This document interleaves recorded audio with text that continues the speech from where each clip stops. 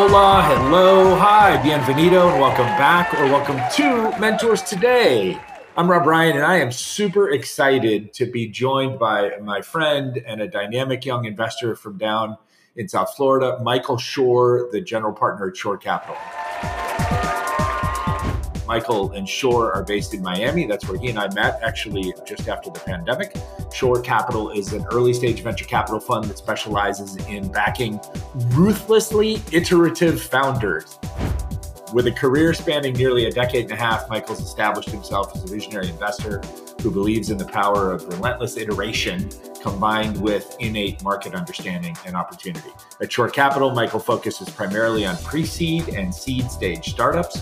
He provides that crucial support at the earliest stages with investments that typically range from $250,000 to a $500,000 investment. Michael's impressive journey in the world of finance and entrepreneurship didn't begin or end inside of venture capital. He's got a natural entrepreneurial spirit and a knack for creating value for partners, and has done so through his work in venture capital as well as real estate investment and other industries. Beyond his professional sphere, Michael has a diverse set of experiences, again, as I just kind of tipped, real estate, consumer electronics, and even educational pursuits. He's got a great personal story that I want to uncover a little bit. He's one of the more unique, passionate, smart, and dedicated family men that I have met in the last few years of my life. So I'm lucky to count him as a friend. I'm grateful for our relationship, and I'm super excited that, Michael, welcome to Mentors Today. I'm glad that you're here. Great to be here, Ron. And just to set the frame for everybody that's listening in, I'm sitting here in my kitchen in Hollywood, in Los Angeles, and Michael is in Uber, transiting himself across New York City, hustling, looking for the next great, ruthlessly iterative founder, right? Correct. So let's jump right into that. I want to unpack that phrase if we can. I want to understand from your point of view, what is a ruthlessly iterative founder, and why is that so important to you? Well, I mean, at the earliest stages, it's really hard to build something from nothing without iteration, because you don't really know what you're going to, like, what the end product, what the end company is going to be until you take thousands of steps in that direction. So that's the type of personality you look for. When you meet early stage founders, because you invest at kind of the earlier stages, from what I know, when you meet early stage founders, whether they be young or old, experienced or new, what's your litmus test? How do you determine that they may or may not be a ruthlessly iterative founder? So, I mean, there's a lot of overlap between iteration or a commitment to iteration and a dedication for purposeful impact. So you could sort of tell if you can't always tell, but I believe that most of the time you could tell if someone's starting a company for the purpose of exiting in the next few years, or they're actually looking to create massive impact. Gotcha. And in your case, part of the profile definition of that ruthlessly iterative founder is ideally someone that's looking to create that massive impact long term. Correct. And that sort of ties into the dedication factor. So I'm looking for people that are committing the next decade or two to solve this or that problem. One of the reasons we like each other since we've met is we're both in today's world, which is like 30-second sound bites, and how quickly can I take my secondary out of my Series A round to pocket my own money and move on to my other projects. You and I are both a bit contrarian in that we're very long-term thinkers. Yeah, and when it comes to, say, like really difficult problems, you can't really fix or form a solution for it in 2, 3, 4, 5 years. It takes much longer. So I'm hearing you, I'm picking up some kind of subtext in the ruthlessly iterative, right? So it's exactly what you said, plus grit, determination, resiliency, commitment, dedication, words you've used. it's in your case, you know what it means and you see it because it is kind of your own recipe, let's say. That's pretty cool. And to date, have you been pretty disciplined about picking those types of folks, or have you, do you sometimes catch yourself kind of straying from your own thesis just because, you get so enamored with someone who may not be exactly what you were thinking? I mean, time will tell. But, and also, I'm sort of a rookie in this. So, like, my first check was June 2021. So I'm still learning a lot. And frankly, buddy, that's one of the reasons you're here, right? I want to tell the stories of the people that are everybody's going to be telling their stories 10, 15 years from now. I want to tell them now, 10 years early, as we always say. So having said that, do me a favor, tell us all about this journey. Like, how did you decide to get into venture capital? Why did we decide to build a venture part of SHOR Capital in the last few years?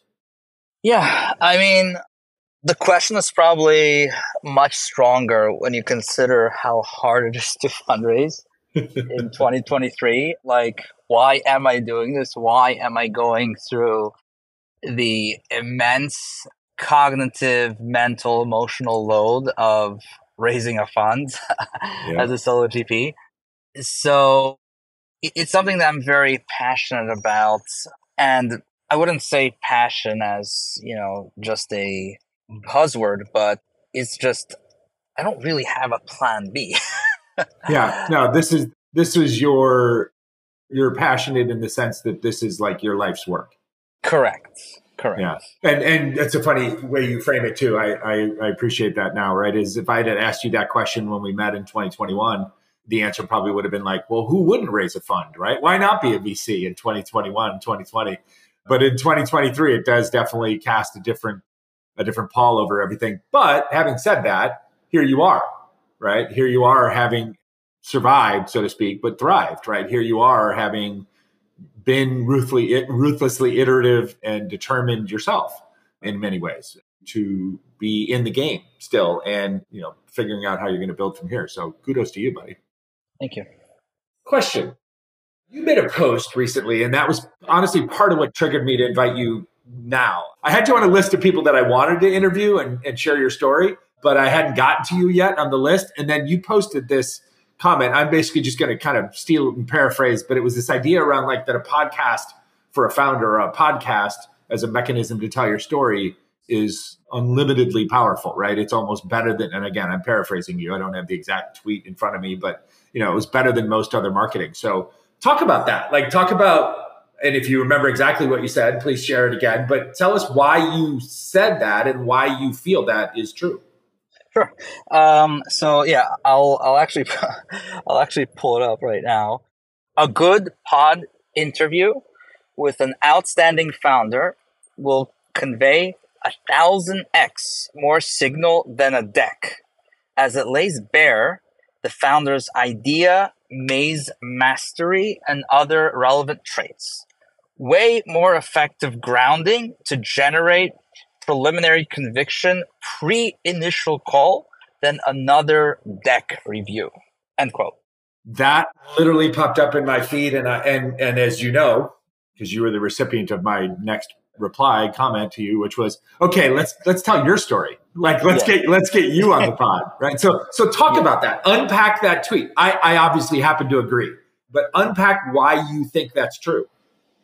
Well, so the first aspect is the idea maze mastery, because at the end of the day, and I'm actually sort of paraphrasing what David Tisch writes in the about page of his firm Fox Group, that it takes like a certain unique founding team to unlock particular markets. So you can have multiple teams pitching more or less the same idea or the same solution, but there's something unique about particular folks that they have like this like non-obvious secret, this non-obvious key, which enables them to unlock markets to enable them to do the seemingly impossible.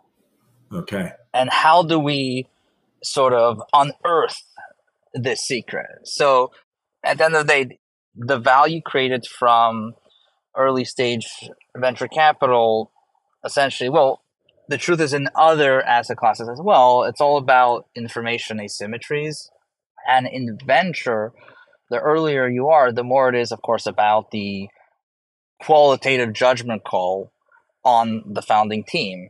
Yeah. And it's just very difficult to know how they're thinking. And again, because they are going to iterate, you sort of want to know what the velocity is like. Are they thinking about the various permutations that could come up in a year or two? And that's not something you could get from slides or a memo. Yeah, from a static piece of content. Yeah, it's not really something that you could detect from there. So for you, the human conversation, like the real time, yes. Think, react, adapt, respond, articulate. Yeah. That for you is just 1,000x more powerfully insightful. 100%. And it's just a very intense qualifier. Pre-call or pre-reach out. Yeah. I 1,000x times 100%, whatever that number is. I agree. And obviously that's part of the motivation behind why I do this show, right? And why you're episode 86 since 2020 is because I believe that there is a unique opportunity to build understanding of one another, to learn, and even to build relationships or a better sense of a potential relationship in human conversation and storytelling than there is in just about any other medium. And it's important, and I brought it up. I was really excited when I saw you tweet it because, it's ironic also. You could also open up your thread and just about any day see someone whining about or complaining about, oh, God, the world doesn't need another podcast. Or, oh, like, hey, wait, I'll give you advice, free advice or paid advice on how to make your deck shine and how to make your deck sparkle. And it's this like kind of pull and tug. And, my generalist attitude about most things in life and business is, it's not a zero sum game and it's not a competition and it's not an either or. Do what works best for you and or what works best for your audience. So I'm excited. And it was an ironic opportunity for us to then play off that post and have you come on here and tell your own story. So, hey, I want to veer a little bit before we get into some more of the investor stuff. You are, in my estimation, I'm complimenting you. You don't have to say this about yourself. You're a terrifically dedicated family man.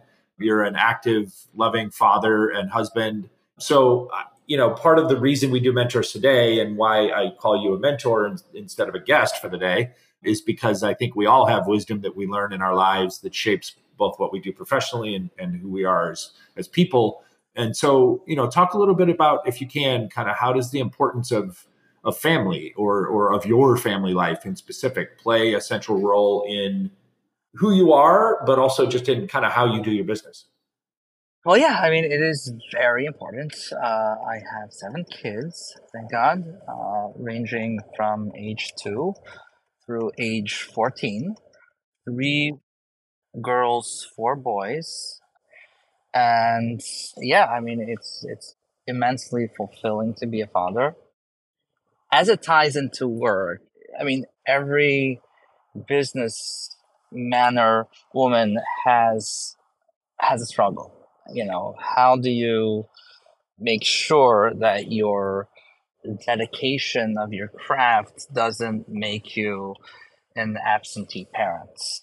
Yeah. And it's something that I'm still working on. It's definitely not easy, and of course you'll find tons of quotes of, well, when the person is about to pass, they're not thinking of how many more hours they should have spent at the office, right?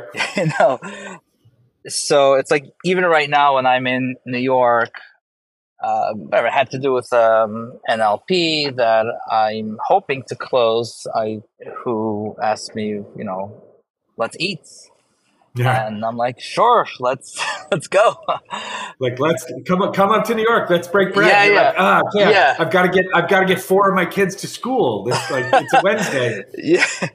Yeah. So I mean, happens to be that this particular prospect is super promising. Um, and it was a difficult decision because you're essentially sacrificing time with your children and your family for something that may or may not work out. Sure. Right. Because especially when it comes to closing LPs, I mean, the hit rate, especially in the tail end of 2023 is historically very low. Yeah. So Yeah. like, So no, you have to take your swings. You have to take your shots when yeah, they're available. And in fairness to you, and again, a compliment to you, right, is your ambitiousness as it relates to your work is intended to build correct. build opportunity, present and future for your family, right? And Correct. so you're doing that. But I have a ton of respect for it. I'm at a different stage in my life now with my daughter's just about to turn 30, but and I'm in my mid 50s. But in my early career, when she was very young, when I was very young, and most of my peers didn't have kids, it was a different set of considerations that had to get made. And I hit a point in my life where I realized that, like most, I was chasing. And then I kind of woke up and said, hey, wait a minute. I've got to center in my case, just one, not seven, but just the one human being that I helped co-create. That's really what it all revolves around for me, and always has ever since that realization, and always will in some regards, even though we're obviously both like adults and have a different relationship now. So I applaud you for that. It's one of the things that when I met you, the familial roots, and just kind of your solid base of just being a good person, was honestly, was the most impressive thing to me, because I meet lots of people who are investors, and I meet lots of people who are different types of investors, and everybody has a thesis, and that's interesting. But to me, it's more about the fact that you're just a really solid human being who then happens to be an investor, which I think will make you a better investor. Appreciate that. Thank you. So let's talk about, if you can, and I know you can't always because these are private companies, but if you have a couple of examples, and if you want to name them, great. If you don't, if you just want to kind of tell a profile story without naming, give us a couple of examples of investments, either recent or that are in your portfolio, that are the types of things that either are really exciting to you, that you're proud of, or maybe as a preview for people that they could say like, okay, those are the types of companies that he invests in. Yeah, so the first company that I'm typically associated with that others invoke is usually Pipedream. I am an incurable fan of that team and of what they're doing. It was one of those like no-brainer decisions for me. So, and tell us a little, what does Pipedream do? Okay, so Pipedream, and you'll find them at pipedreamlabs.co. So they are building autonomous robots for underground delivery, which sounds crazy to most people. Not if you believe that the Jetsons is eventually going to come true. So, like, I'll just, as a preamble, I've never thought for a split second what could go wrong. You're a true believer with pipe. Yeah, 100%, 100%. For me, it's. I mean, for all companies, it's not about how much I know about the business market. I mean, like, I'm not by any measure a robotics expert, a logistics expert.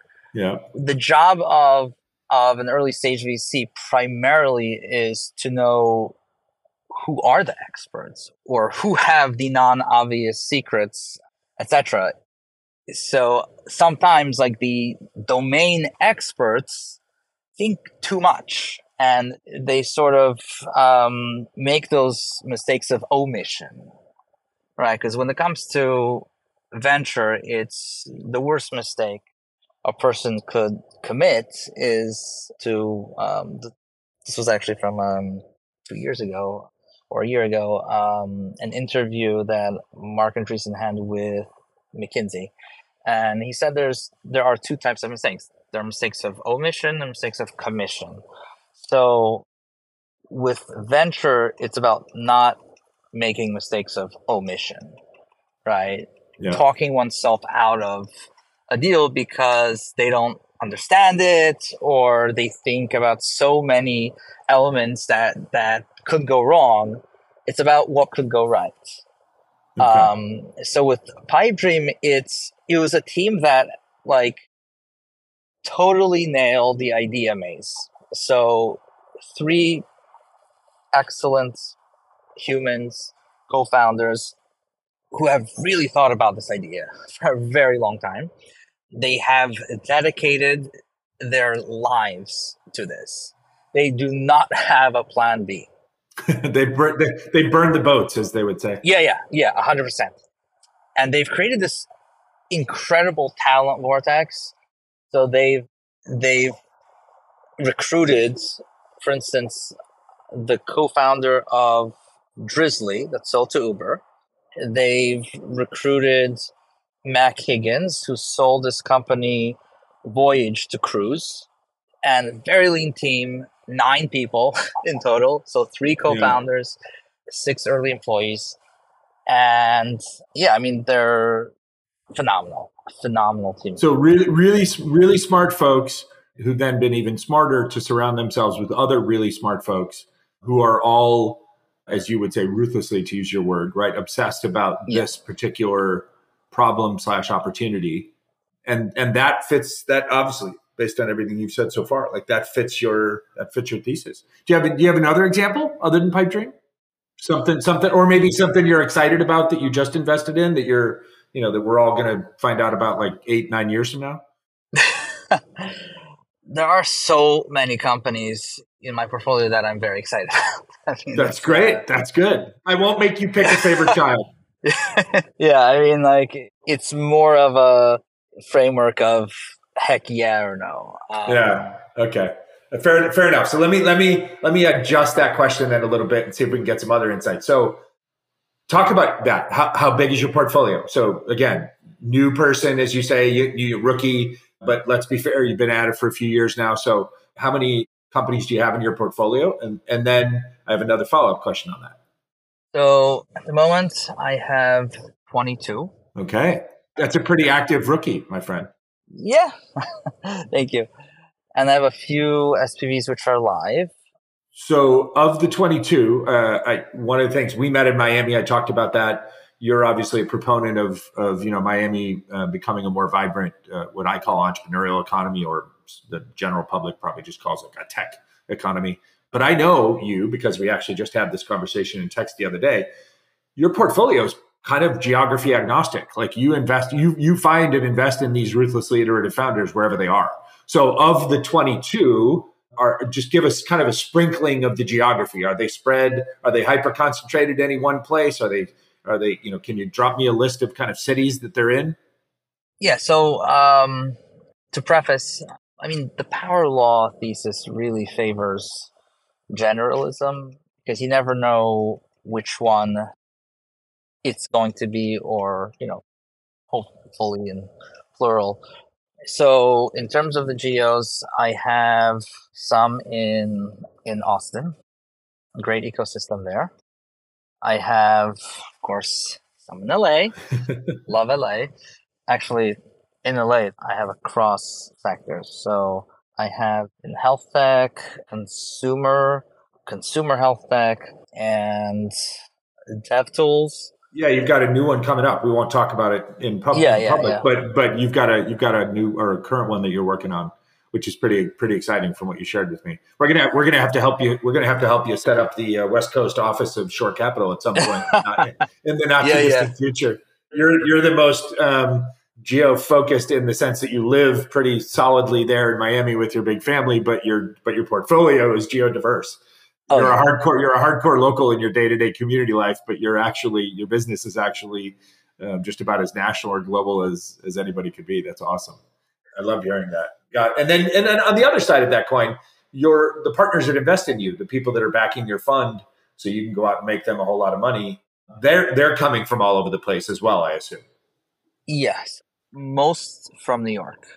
That's awesome. We haven't talked much about the toil and the tribulation of being a solo general partner in a fund, which, as you've alluded to, and we've talked about before in our relationship, was like a really common thing, right? Back in 2020, 2021, 2018, 2019, right.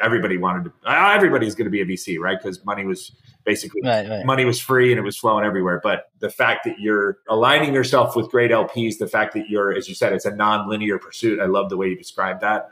The fact that you have pursued, and you don't always get the, hit your shot, but that you pursue the right types of people that are aligned with what you're doing, and that you pattern yourself after like trying to acquire or collect the right types of limited partners is really, really awesome. So keep doing that. But so again, shift kind of one last shift, maybe before we get to the last segment of the show. I want to, you've tipped kind of a broad interest, right? You've talked about generalism and the importance of that. I know you enough to know you're just a really naturally curious person. And so you're not expert in any one thing per se, and you're not just narrowly saying like, I used to be in consumer packaged goods at Procter and Gamble, and that's all I want to invest in.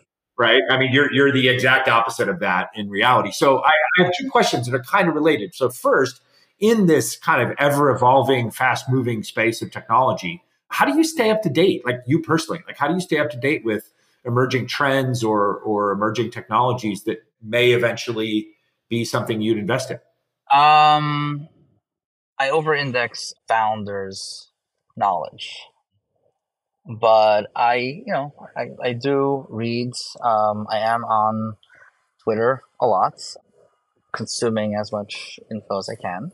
But it's not. You're not looking for the story, the post, the zeet about like this cool thing as much as you're really paying attention to the people that are writing those things about those things. Yeah.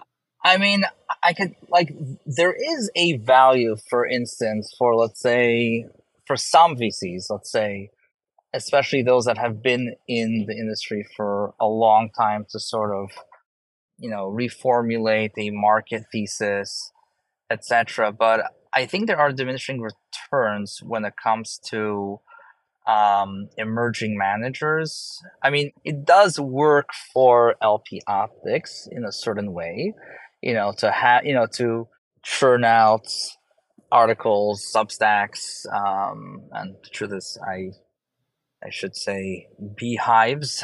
Yeah, right, exactly. Yes, Tyler would be very excited for you to say beehive instead of all the others. Yeah. So, the truth is, I like all of those platforms. So, I'm not necessarily favoring any platform over another one, but it's not as important than sort of mapping out relationships and networks within certain sectors despite being a generalist. So like, for instance, if I've invested in consumer, right, so I sort of now know who the top consumer founders are. Sure. Right. Yeah. So whereas some people might, if I'm hearing you correctly, some people might embed themselves in a space attached to an industry, right? I'm in biotechnology. I'm in consumer packaged goods. I'm in, robotics. I'm in AI, et cetera. You're much like me again, are finding communities of people. You're embedding yourselves within groups of creators, founders, other investors, even probably that then attract other good people. Yeah, and I'll sort of go on a quasi tangent here with my ADHD, which is a big reason why I made that 180 pivot from real estate into a VC.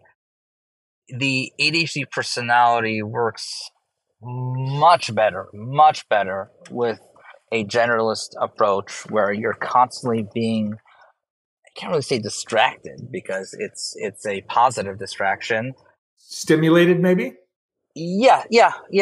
You constantly have a torrent of very strong prospects in all sectors. Yeah. And that enables you to sort of have to maintain that peak intensity.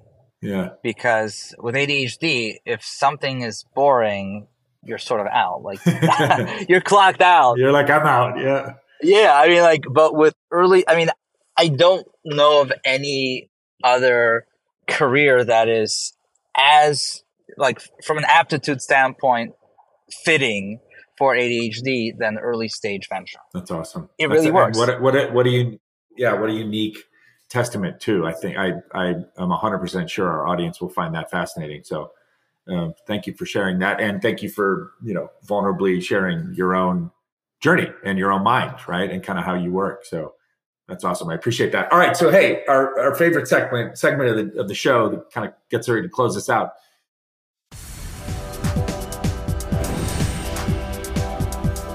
I'm going to turn you into the mentor for the day, right? We said before, you're not just a guest, you're a mentor. You're not just a guest, you're a friend. We're having a conversation about why we do what we do, why you do what you do, why you love what you do, what's important to you in life.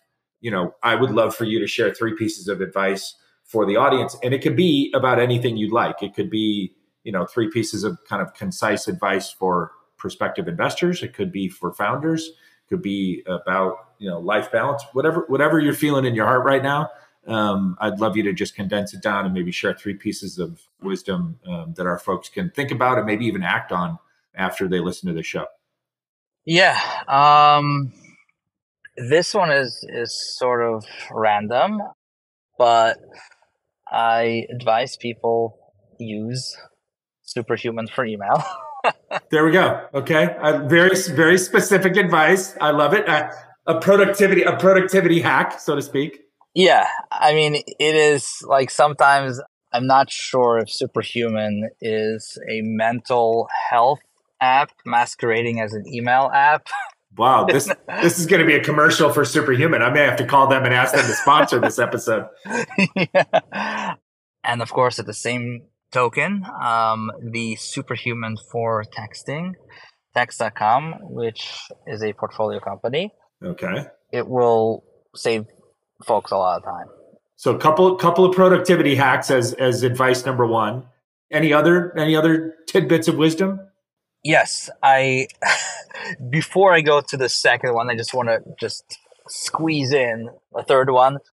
If you're a Mac user, you should remap the caps lock to. This is incredible. This is like a computer user tutorial program now.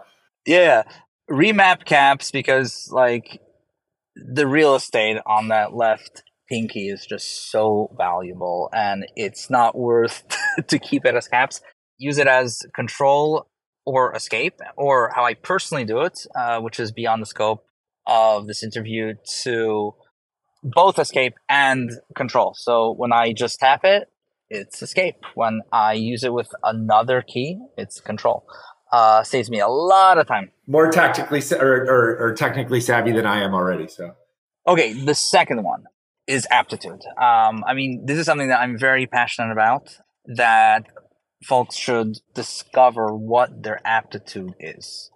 And once they do, they shouldn't think about sunk cost in changing careers. It was, in the beginning, it was sort of, I did go through some, I couldn't say hesitation, but there's definitely something that was uneasy about transitioning, in your early to mid 30s from one career to another one. So the advice is that just don't pay attention to sunk costs, to that social pressure to keep on doing what you're doing, although it's not really working out or you're not really into it. So definitely discover what your aptitude is, and within that, I like, part of the thing that excites me about sharing my ADHD, which I discovered a few years ago, is that it sometimes will invoke by listeners this prompt of, well, maybe I have ADHD. Maybe okay. I should be checked out. Right. I love that. And then your life could change. Good for you. You'd find out that like all of these hallmark characteristics of ADHD that's how your brain works. And you're able to use it as a superpower. Yeah. Thank you for sharing that. For the reasons that you just articulated. That's awesome. I love it. And the third one is, it's sort of an offshoot from the second one. So I do get asked by a lot of young people who want to go into a career in venture, and they ask me, should I do finance in general? Should I do private equity, LBOs, early stage, late stage, and so on? So it's very important to sort of pick one, because something that was a major inflection point for me last year was discovering how it was actually a pod episode that was like such an aha moment. So Harry Stebbings was interviewing Keith Raboy and asking him, like, with early stage, with growth stage, is there going to be a problem of crowding with a lot of these growth stage firms going into early stage? And he said that they're not going to be successful because the skill set required to be a good seed investor isn't just different, but it's completely incompatible with the idea of being a good private equity, a good growth or public markets investor. And it's just, people just have to like find out, are they, to hyper simplify it, are they artists or are they quants? I love that. It's impossible to do both. It's like a sumo wrestler trying to be a horse jockey. And the truth is that it helped me sort of frame the LP fundraising a bit differently in terms of like handling rejections and sort of how to like reframe the pitch, because very often you have, let's say, and this is usually with some newer family offices or certain individuals that are quite liquid but just don't really grow this incompatibility of skills. And they figure, well, because I grew this family office from, let's say, running a non-tech company or through trading or through private equity, therefore I'm qualified to source and to pick early stage companies. And it's a myth. Like, it just doesn't work. If a sumo wrestler wants to have access to the horse racing profits, right, he could be an owner. He could partner with a jockey, but the exact qualifications that would make such a person an excellent sumo wrestler, that fat, the girth, the mass, that itself is a disqualification to be a horse jockey. Yep. Right. No, 100%. So I try to outreach to some family offices that often are insisting to do direct deals. Now, just to be clear, there are some family offices that have full-time venture resources that are very good at it. Sure. But the rank and file who are hiring a quant from Goldman Sachs and then telling him, well, add like 2 hours a day to venture also, aside from, trading. That's just the worst thing. It's just, and the challenge and the problem is that the feedback loop is so long that by the time they realize that like they've picked like the lowest alpha startups, it's already too late. When those funds could have been allocated towards emerging funds. And like you see it from, let's say, as I said before, with Yale, right? You have over 25% of their endowment is LP stakes in venture firms, not as direct, because they know that even if they would hire full-time staff to do it, there's no competition with the managers that are deeply embedded in the startup ecosystem. Yep. And by the way, thank you for that, because sticking to your superpower of your ADHD brain, you just gave like the most wide-ranging 3 pieces of advice I've ever heard. So that was fantastic. I love it. Like that was like a small podcast all by itself right there. It was terrific. Now, hey, I thank you for coming on the show, spending some time having this conversation with me. You're awesome. You're a good man. I've said that before. I think you are the pattern kind of future profile of what successful investors are or should be and or will be.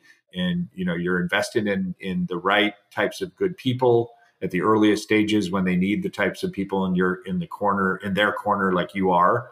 And so I'm grateful to know you. I'm a generalist, as we've talked about, and as you know. And so part of the value in my life of being a generalist is being surrounded by friends and smart people like you. So I get a little bit smarter, and my life is a little bit richer every day just because I get to listen to your story, or I get to share it as we did today. So I really thank you for that. And then before we close, how can people find you on social? My handle is at Miami SHOR. Gotcha. At Miami SHOR, people. That's how we find Yeah. them on the various websites, whether they used to be Twitter, they're still Twitter, there's X, whatever it is you want to find. And then you can look up SHOR Capital on the web, or probably find you on LinkedIn, Michael SHOR.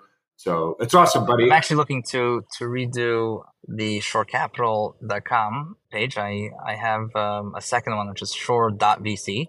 Nice. But the link that I actually share, if someone would ask me, like, if there was one link that you could share above others, it would be foundernps.com.